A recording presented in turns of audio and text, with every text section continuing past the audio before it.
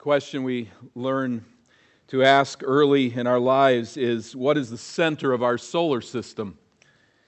Is it planet Earth with the sun revolving around us, or do we revolve around the sun? This question vexed astronomers for centuries. It took a long time for collected knowledge and scientific tools to provide a definitive answer. Even ancient scholars proposed a heliocentric model, that is, that the sun is the central hub around which planets revolve, but they were unable to prove it. In the 13th century, Greek astronomer Ptolemy's geocentric model, the sun and the planets revolve around the earth, that was the official position for some time, and really for good reason, because everything that we observe on this earth seems to indicate that. By casual observance, do we observe the earth hurtling through space at a high rate of speed? Is there a constant wind in one direction in our faces whenever we're outside, as when we now ride a bike? If the earth is moving, think of the earth is moving quickly, what happens to those things that go up in the air? I mean, this seems to bring an end to baseball. 3-2 pitch, the crack of the bat, it's a long drive to deep left center. Never mind, the pitcher just caught it close to home plate. I mean, we don't observe that. It doesn't seem to make any sense. If the earth is flying through space in its rotation around the sun, why do clouds and birds not race past us as we look up, as they're unconnected to the earth? From what we observe, the earth is stationary. From what we observe, the sun revolves around us. Ptolemy was right. We'll enter into the equation what is called today the Copernican Revolution. In the early 1500s, astronomer Nicholas Copernicus challenged Ptolemy's geocentric system. With more powerful telescopes and pooled knowledge, Copernicus's theory, which he could not even prove, was eventually proven to be the case. And so today, from that account, we have what is often used as a figure of speech, the Copernican Revolution, a figure of speech describing some radical shift in one's previous perception of reality. Everything shifts from that new perspective. The resurrection of Jesus of Nazareth from the dead is the ultimate perceptual revolution. It is a paradigm-shifting reality for all who have observed on earth that death is final. It is unconquerable. But what is even more, placing your trust in the achievement of Christ's death and resurrection becomes a Copernican revolution in how you relate to God. That is, acting upon the resurrection of Christ. The Apostle Paul experienced such a Copernican revolution, and we're privileged today to consider his recounting and interpretation of this paradigm shift in his life, and it permits us to test our own lives and our own walk with God against this experience. I invite you to Philippians chapter 3 this morning. Philippians chapter 3. We know of Saul, as he was originally known, born a Jew in the cosmopolitan Roman city of Tarsus. He was a brilliant and passionate young man, and his wealthy father eventually sent Saul to Jerusalem to study the Hebrew Scriptures. There, Saul quickly distinguished himself among his peers, and he was chosen as a disciple of the preeminent rabbi in Israel, Gamaliel. Saul rose quickly to a place of prominence as a young adult with unusual devotion to God and an impeccable religious pedigree, coupled with his capacities intellectually among God's chosen people. And then came Saul's spiritual Copernican revolution, where everything changed. His whole universe changed before his very eyes. That paradigm shift landed Saul, now known as Paul, the apostle or official representative of Jesus of Nazareth. It landed him in prison. Paul, as he writes this letter of Philippians, is in prison for proclaiming that Jesus the Messiah died to suffer God's wrath against sinners. He died in the sinner's place in order to pay that penalty. And Paul is in prison in Rome, most likely, for proclaiming that Jesus literally and eternally conquered death through resurrection. Now, Paul writes to the church that he started at Philippi, concerned that false teachers are undermining this message, this life-transforming message of salvation. They are pressuring the Philippians to return to the standard way of relating to God, to the way that people relate to God by mere observation. They hadn't yet experienced, it doesn't appear, this Copernican revolution themselves, spiritually speaking. And so they are pressuring the Philippians from the outside to turn back to that standard way. You can imagine how that affects the Apostle Paul and how he calls upon these people to respond in opposing these false teachers and in recording the interpretation of his own experience. Paul strikes at the heart of true spirituality in this classic text. It is a vital text in the New Testament for us to understand. And he lays it out basically in two concepts, looking first of all at the way of self-reliant religion. This is the way of observation. This is the way it seems to be, self-reliant religion, beginning at verse 1 of chapter 3. He continues in this book saying, "Finally, my brothers, rejoice in the Lord. To write the same things to you is no trouble to me, and it is safe for you." Finally, I think we should not read too much into that word. It's a simple transition to the second half of the book. We could almost translate it, "So then, rejoice in the Lord." He said this a number of times. It's a major theme in this book, and a word of vital encouragement as the church faces pressures from within and from without. It's a troubled world. It's a sinful world, and we need to choose to rejoice in the Lord.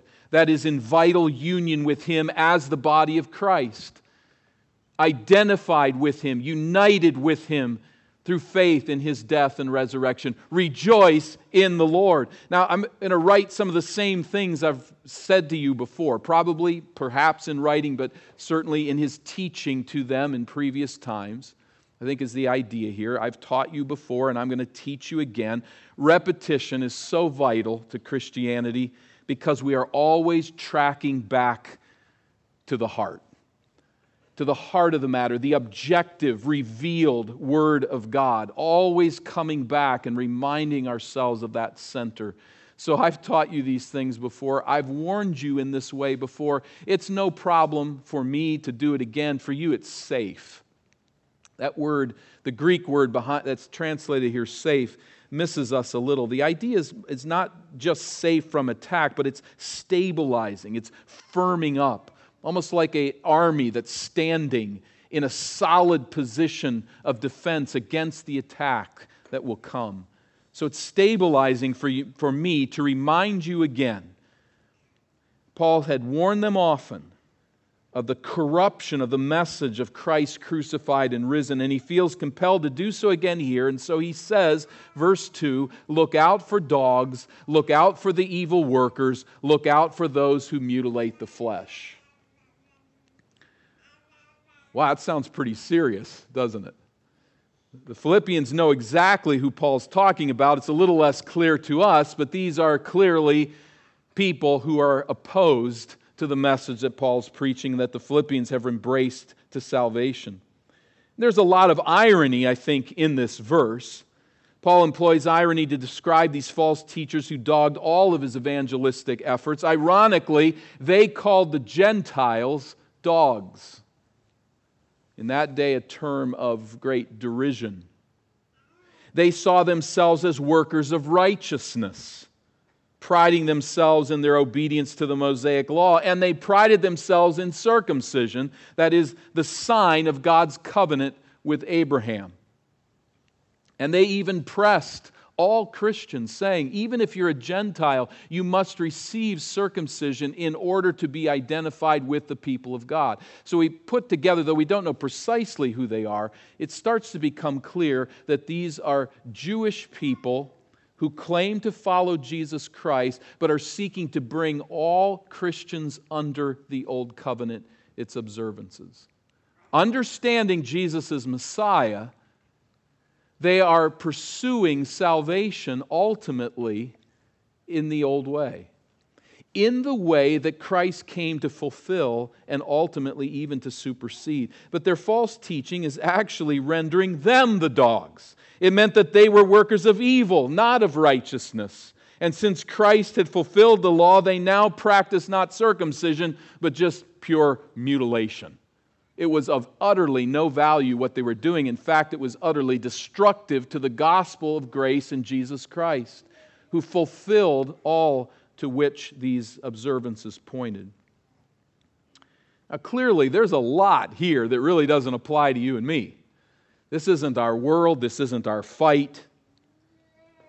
But let's not move on too quickly, because the same orientation is alive in our day, and it may be alive in your heart. These false teachers were Jewish Christians, as we've said. They demanded that others who follow Christ submit to the terms of the Old Covenant. Now think of that. They believed we are saved by earning credit with God through participation in ritual observances, not seeing that the death and resurrection of Jesus Christ fulfilled the law. And that is now through faith in Him, not through ritual observance, that we are saved. That is pretty applicable. The world over today, Christians in name will gather who believe in a continuing priesthood, an earthly priesthood that perpetually sacrifices the body of Jesus Christ. Think of it. In their ritual observances, continuing to sacrifice Christ, denying the sufficiency of Christ's final sacrifice for sin on the cross. We're not all that far removed in some respects. It all looks different. It's the same thing. In contrast to this orientation to ritual worship, Paul claims for all true believers, in contrast, verse 3, for we are the circumcision. We could put there the true circumcision, the real circumcision is what he's saying. We are the circumcision. What are the evidences? We worship by the Spirit and glory in Christ Jesus and put no confidence in the flesh.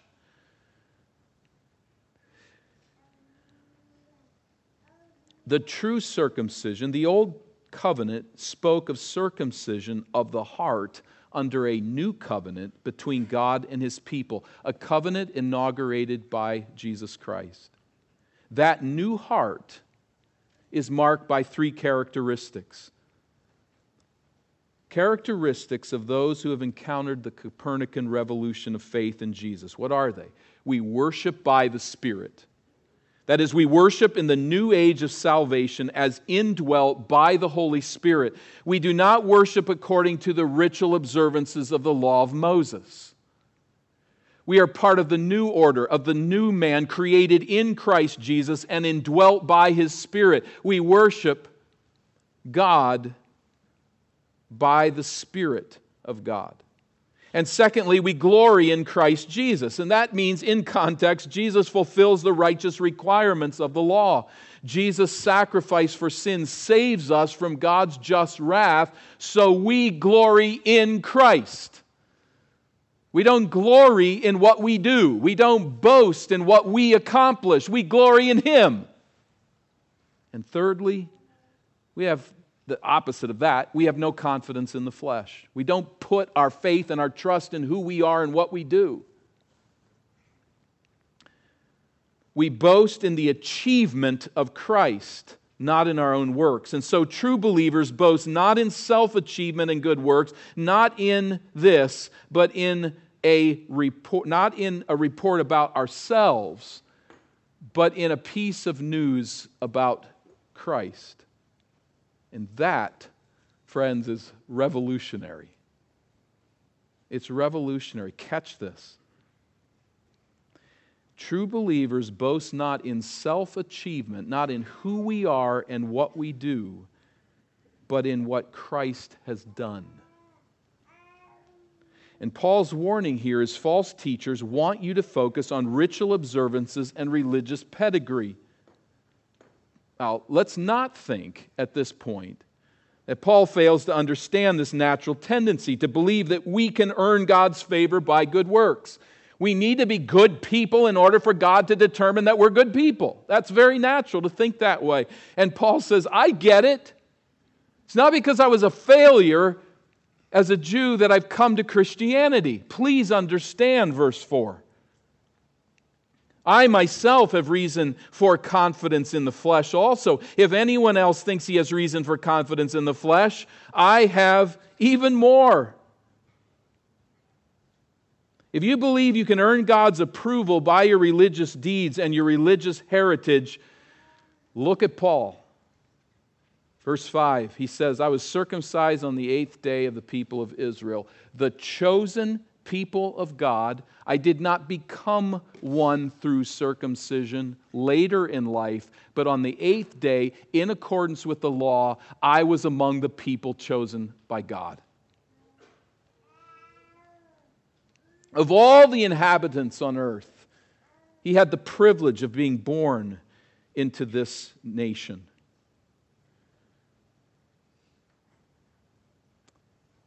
He says, continuing, I was born of the tribe of Benjamin, one of only 2 tribes to remain loyal to the messianic line of David and return to the promised land after the captivity of Babylon. I was part of that tribe. Verse 5, I was a Hebrew of the Hebrews. That is, I was pure blood. I was a real Jew through and through. And to top all of that off, I was a Pharisee, a member of one of the most devout sects in Israel. That's all I did was religious observance. Paul's whole life was dedicated to the study of Torah, the Hebrew Scriptures, to careful observance of the law, to prayer. And was he zealous for God in all of this, or was it just dead ritual? Verse 6 is proof of that. As to zeal, I was a persecutor of the church. Now that doesn't sound good to us, of course. But think of it from his angle. He sees the Christians as attacking the truth of God's Word. He had the kind of zeal that did not just say, you know what, we'll just let those people go. They're not hurting me. He went after them. He went after them to stop them. He was filled with zeal for the true faith as he saw it. He's simply illustrating how devout he was. Sincerely wrong, Paul was none of the less sincere. Verse 6 continues, as to righteousness under the law, blameless. Doesn't mean sinless. It certainly includes repentance when he recognizes sin. But no one could take the law of Moses, line it up to the life of Paul and say, look, here, here, and here, you're off track. Paul could say, I live the law, and no one argued. He put everyone around him to shame. He silenced them. If anyone on the planet could say he earned God's approval by religious heritage, devout observance, and good deeds, that person was Saul of Tarsus. And to make this personal, there's nobody in this room today that could measure up to him. No matter your birth, no matter your denomination, no matter your religious practice, none of us could add up to this. This was 24/7, 365, utter, no-holds-barred devotion to God. That was me. Operative word, was. Now comes the Copernican revolution of faith. Doing the best you can to earn God's approval makes perfect sense. We live our lives seeking the approval of people to one degree or another. We shower, we brush our teeth, we drive on the right side of the road. We paint our houses and keep our yards respectably clean. We pay for things, we pay taxes, we obey the laws of the land, even when we don't feel like it. And on some level, at some degree, that's just normal observance that you do these things and you get along with people. And you gain some level of approval that just makes life move a little more smoothly.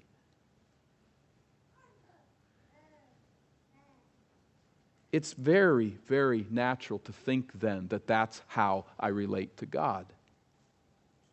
I do good things to get along, and He approves. It makes perfect sense. And religion comes into the picture, and we add some rites and some rituals and some practices to help us know how to please God, how to get along with Him, what laws to follow, what rituals to follow, so that we can gain His approval. I'm a good person. He says I'm a good person. We get along, just like with my neighbors. But in the verses that follow, Paul lays out the Copernican revolution of how we actually gain God's approval. And let me say, this may prove troubling to you if you really hear it. So he's laid out the way of self-generated religion. Now at verse 7, Paul lays out the way of Christ-centered faith. Notice what he says about all of his pedigree, verse 7. But whatever gain I had, I counted as loss for the sake of Christ. All my religious efforts, all the ritual observances, all the acts of goodness, all the devotion to God, all of it piled up together was a deficit. He is not saying that I piled it all together and it blew away in dust and it was a zero. He's saying actually it was a liability.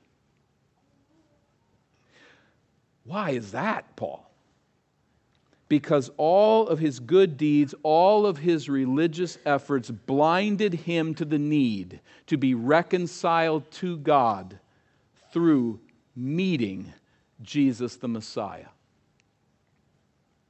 When Paul met Jesus, Paul once for all counted all of his religious goodness as a deficit.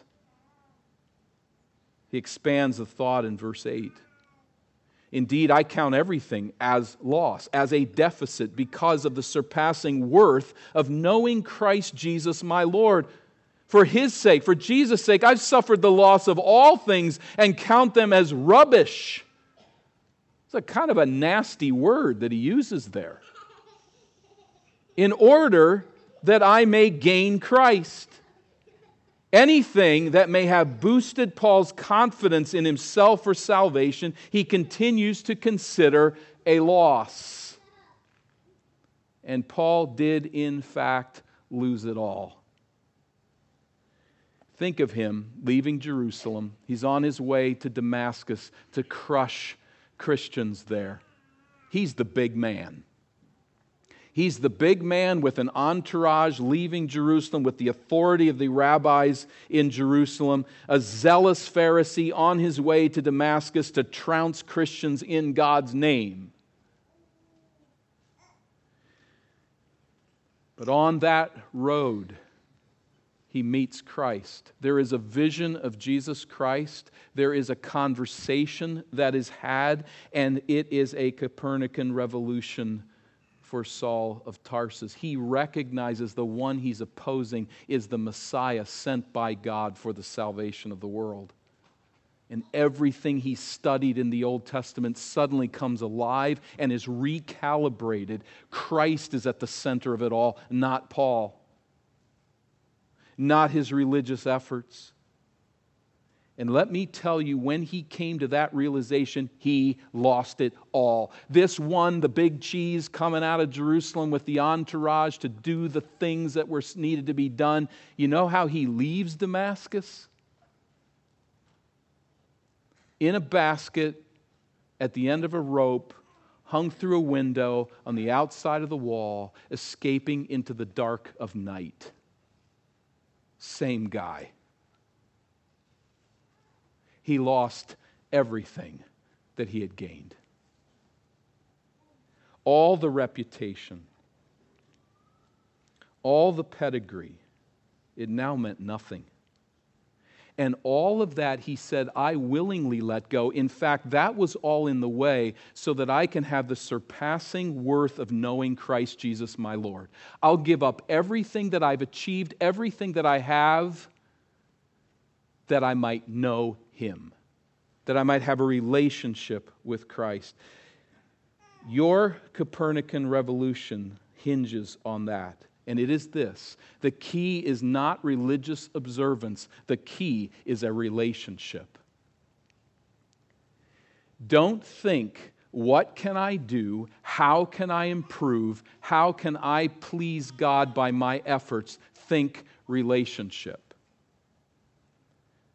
It's not what you do, it's who you know. That is the key. This changed everything for Paul. Paul's trust in self-generated, self-promoting religious effort was in the way of knowing Christ. And Paul is relieved that it's all gone. If we could picture this by illustration, it's like Paul is in a jail cell. And the door of that cell is an iron gate. And Christ comes to that gate and He unhinges it and it comes crashing to the floor. And there is now freedom to enter into the salvation of God through the work of Jesus crucified and risen. And what is Saul of Tarsus doing? He's sitting there in his jail cell and he's looking at these bricks. He can get them from outside now. He gets those bricks and he takes one brick at a time, his self-righteous good deeds, and he starts to wall up the entrance to the cell. One good deed cemented on top of another, one brick at a time, walling off his exit to salvation and eternity. Damascus Road was mercy. And Christ came and kicked down the brick wall. And Paul's eyes were opened and he saw, I must escape. And these bricks walling off the entrance to my cell, I'm killing myself. I'm taking my own life. And we need to respond to this revelation that he saw in our own understanding of the reality. And that is that your good deeds, if they are trusted in, not arguing against good deeds as such, but if those good deeds are being appealed to by you as the way that you please God, it's like you're rubbing your bricks and kissing your bricks and putting them in place one at a time, letting the cement dry as you cut yourself off from the way of salvation in Christ. Isaiah 64:6 says, all of our righteous deeds are like filthy rags. In our own strength, according to our own purposes, what we do that is good to please God is useless. You're kissing your bricks, one at a time, piling up your achievements, and they're walling you off from salvation in Christ by faith. They're killing you. Paul said, I blew by the wall. Jesus knocked it down. I walked out. I took his hand unto salvation that I may know him. What does it mean to gain Christ, to win Christ? In this illustration, it's like taking his hand and walking out into the sunlight and being delivered. But he describes it here in verse 9 as, first of all, to be found in him, not having a righteousness of my own that comes from the law, but that which comes through faith in Christ, the righteousness from where? From God, that depends on faith. Now, this is a systematic theology category, but he talks here about justification. Gaining Christ means justification. To be found in him is a reference to spiritual union with Jesus. This union is received when a sinner repents of sin, trusts the good news that Jesus died to pay the penalty of my sin, died in my place to pay the cost, and rose from the dead to give me victory over death and sin. I'm then found in him. He's the center of my universe. Or as Paul puts it in 1:21, for me to live is Christ. In union with him. Secondly, it means righteousness from God. Notice this. It depends on faith in contrast to a righteousness of my own that comes from obedience to the law. Listen, there's nothing wrong with God's law. There's nothing wrong with keeping God's law, although there were obviously certain observances that were purely ritual and meant to teach and direct us to Christ. It's not that the law was broken. But when we propose to earn God's approval by our good works, we obey the law in the flesh, and we always then glory in self. That's what Paul did, and that is what you are doing unless you have come to exchange self at the center of your universe with Jesus at the center of everything. There's no other possibility. It's either Jesus at the center of it all, or it's yourself there. In your own religious efforts and religious deeds, and every religion on this planet outside of genuine Christianity places those rituals, those observances, that self-goodness at the heart of it all. There may be people you look to for help, there may be people who are better than you, but really, at the end of the day, it depends upon you and what you do. This righteousness, says Paul, my righteousness with all that I did, comes from God. It's a gift. He knew he had not knocked down the gate on the cell. He knew that Jesus had kicked in his brick wall. This salvation is from God. So, number one, gaining Christ is gaining justification. Secondly, gaining Christ means sanctification. Verse 10, that is spiritual growth in him and new affections. Verse 10, that I may know him and the power of his resurrection, may share in his sufferings, becoming like him in his death, that by any means possible I may attain the resurrection of the dead. Verse 10, these several ideas, that I may know him. Christianity is a person, and it is a life. It is not a religion. It is not merely a tradition. And the power of his resurrection, that is the powerful operation of his resurrection in our lives as his people. This is the power over sin and death, which is operative now in our lives and assures us of immortality. The power of his resurrection and sharing in his sufferings, that is proclaiming this message in a world that is set against it, is you're going to get hit. Paul says, I rejoice in that suffering because I know this is the truth. And then fourthly, becoming like him in his death. That is, in light of chapter 2, this means conforming to the will of God, paying any price, even unto death, submitting in service to the purposes of God. That's a Christ-centered life. And this from the man who once opposed Jesus with every fiber of his being and sought to kill his people, now imprisoned for him. My hope in life is that I may know him and the power of his resurrection and the fellowship of his sufferings and conformity even unto death. So gaining Christ means justification, God's righteousness given to me as a gift. It means knowing Christ and walking in the life of the gospel in sanctification. And thirdly, glorification, verse 11, that by any means possible I may attain the resurrection from the dead. So the definitive point where Christ's righteousness is ours, the ongoing work of salvation where we are changing affections and gaining new concepts in Christ of how to live our life in fellowship with Him, and then ultimately looking forward to salvation, future, and glorification. It's all in a nutshell here. Paul's not expressing doubt here when he says, if by any means possible I may attain the resurrection from the dead. And he's not saying I would do wrong in order to get there. That would be impossible.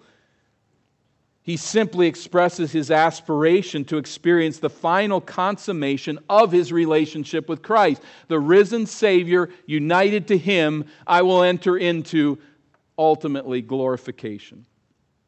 He'll say more about that later in the chapter. But we've got to ask, in light of Paul's account, what is the center of my soul?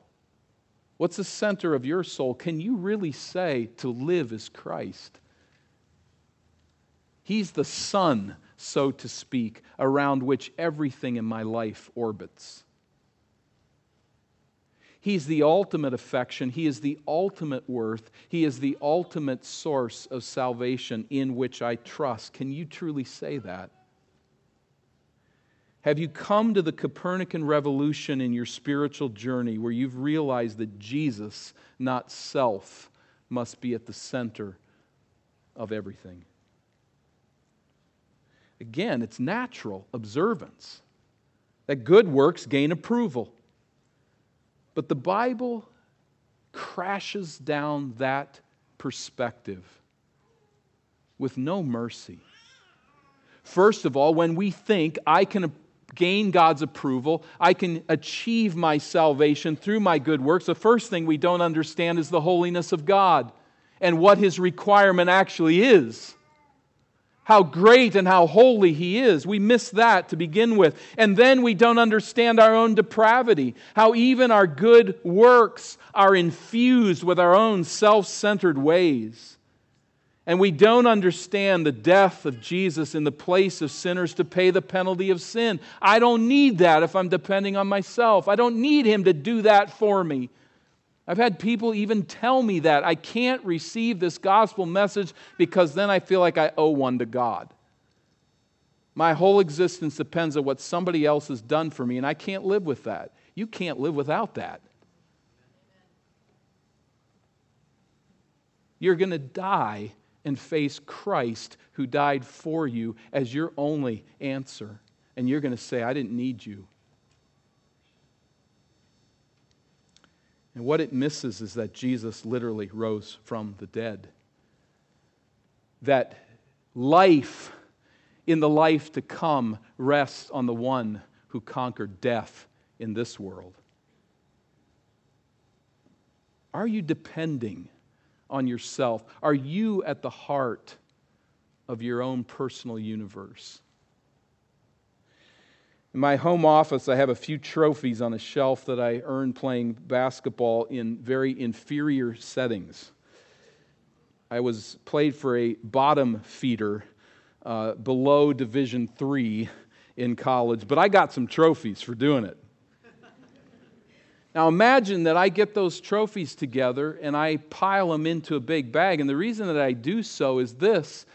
At Target Center in Minneapolis, the NBA finals are being held, and I desperately want to go and see those finals. And there's no tickets left. And I hear rumor that there's somebody selling some for in the $1 million range to get to this finals, this 7th game of the NBA finals. And $1 million, I don't have that kind of money. I couldn't sell everything I owned and have that ticket. So I pile all of my trophies in a bag and I go to Target Center and I walk up to the ticket counter and I put my trophies, they're all plastic, but I put them on the desk and I go, look, I was a basketball player. And these trophies, I earned these. I actually put the ball through the hoop and I did the things necessary. And I look at this. This should get me into the game, right? Because I'm a basketball player. Well, it won't be long. I'll be in a padded truck on my way to county. And that's where I'm going to spend the NBA Game 7. You're a nutcase. What? That doesn't get you in here. But as I'm standing there, the commissioner of the NBA walks down the hallway, sees what I'm doing, takes pity on me, introduces himself, and says, listen, why don't you come with me? I have an extra seat in my box. And I'll let you sit there and watch Game 7 of the NBA Finals. Now, what fool would take those trinkets in that bag and say, well, I've got these, I don't really need you? Or what fool would say, can I bring these with me? You say, listen, we'll put them behind the counter and you can come back and get them later if you really care to. But you can't come in here with those. This is silliness. Come with me and I'll get you in. Your achievements are ultimately irrelevant. The key in this situation is to know the commissioner. It's not what I've done, it's who I know. Listen, as we think along those lines in our relationship to God, we're not talking about a stupid basketball game. Can't believe those words left my mouth. We're not talking about a stupid basketball game. We're talking about getting into the presence of God. That's not a game. And that's really big. We're going to stand before the God of the universe, and I'm telling you, you're going to feel really silly with a bag of religious trophies to present to Him. They are going to be irrelevant. As Ephesians 2 helps us, it says, for by grace you are saved through faith. And this not of yourselves, it is the gift of God, not by works, so that no one can boast. The glory of heaven is not going to be you and your bag of trophies. The glory of heaven will be Jesus Christ, crucified and risen. You've heard it. Someday you're going to see it. Get ready. As Titus 3 says, He saved us not by works done by us in righteousness, but according to His own mercy. Jesus, in His mercy, stopped Saul of Tarsus on his way to Damascus. Jesus, in His mercy, so to speak, kicked down the brick wall that Saul was erecting. And only Jesus, in His mercy, can rescue you from your own self-centered universe. Knowing Christ, not trusting self, is the key. We say, knowing Him. Knowing Him. How do I meet Him?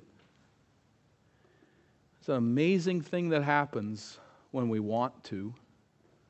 When we're willing to lay aside our sin, to repent of our wickedness and self-trust, and to turn to Him for saving grace. The Apostle Peter said, though you have not seen Him, you love Him. There is a testament to the reality of faith that we can know what Christ has done, we can trust what Christ has done, and we can come to love Him, who we've never seen. Now, Paul had seen Him. Peter had seen Him, and he can say, I love Him. But he doesn't say that here. He says, you love Him. And you've never seen Him. Because His Spirit is alive. When His body conquered death, when He rose from the dead and was ascended to heaven and seated at the Father's right hand, He sent His Spirit, and His Spirit is here. And if His Spirit transforms you, if you come to trust in Christ crucified and risen for the salvation from God's wrath in your life, that Spirit's presence will produce a love for Christ.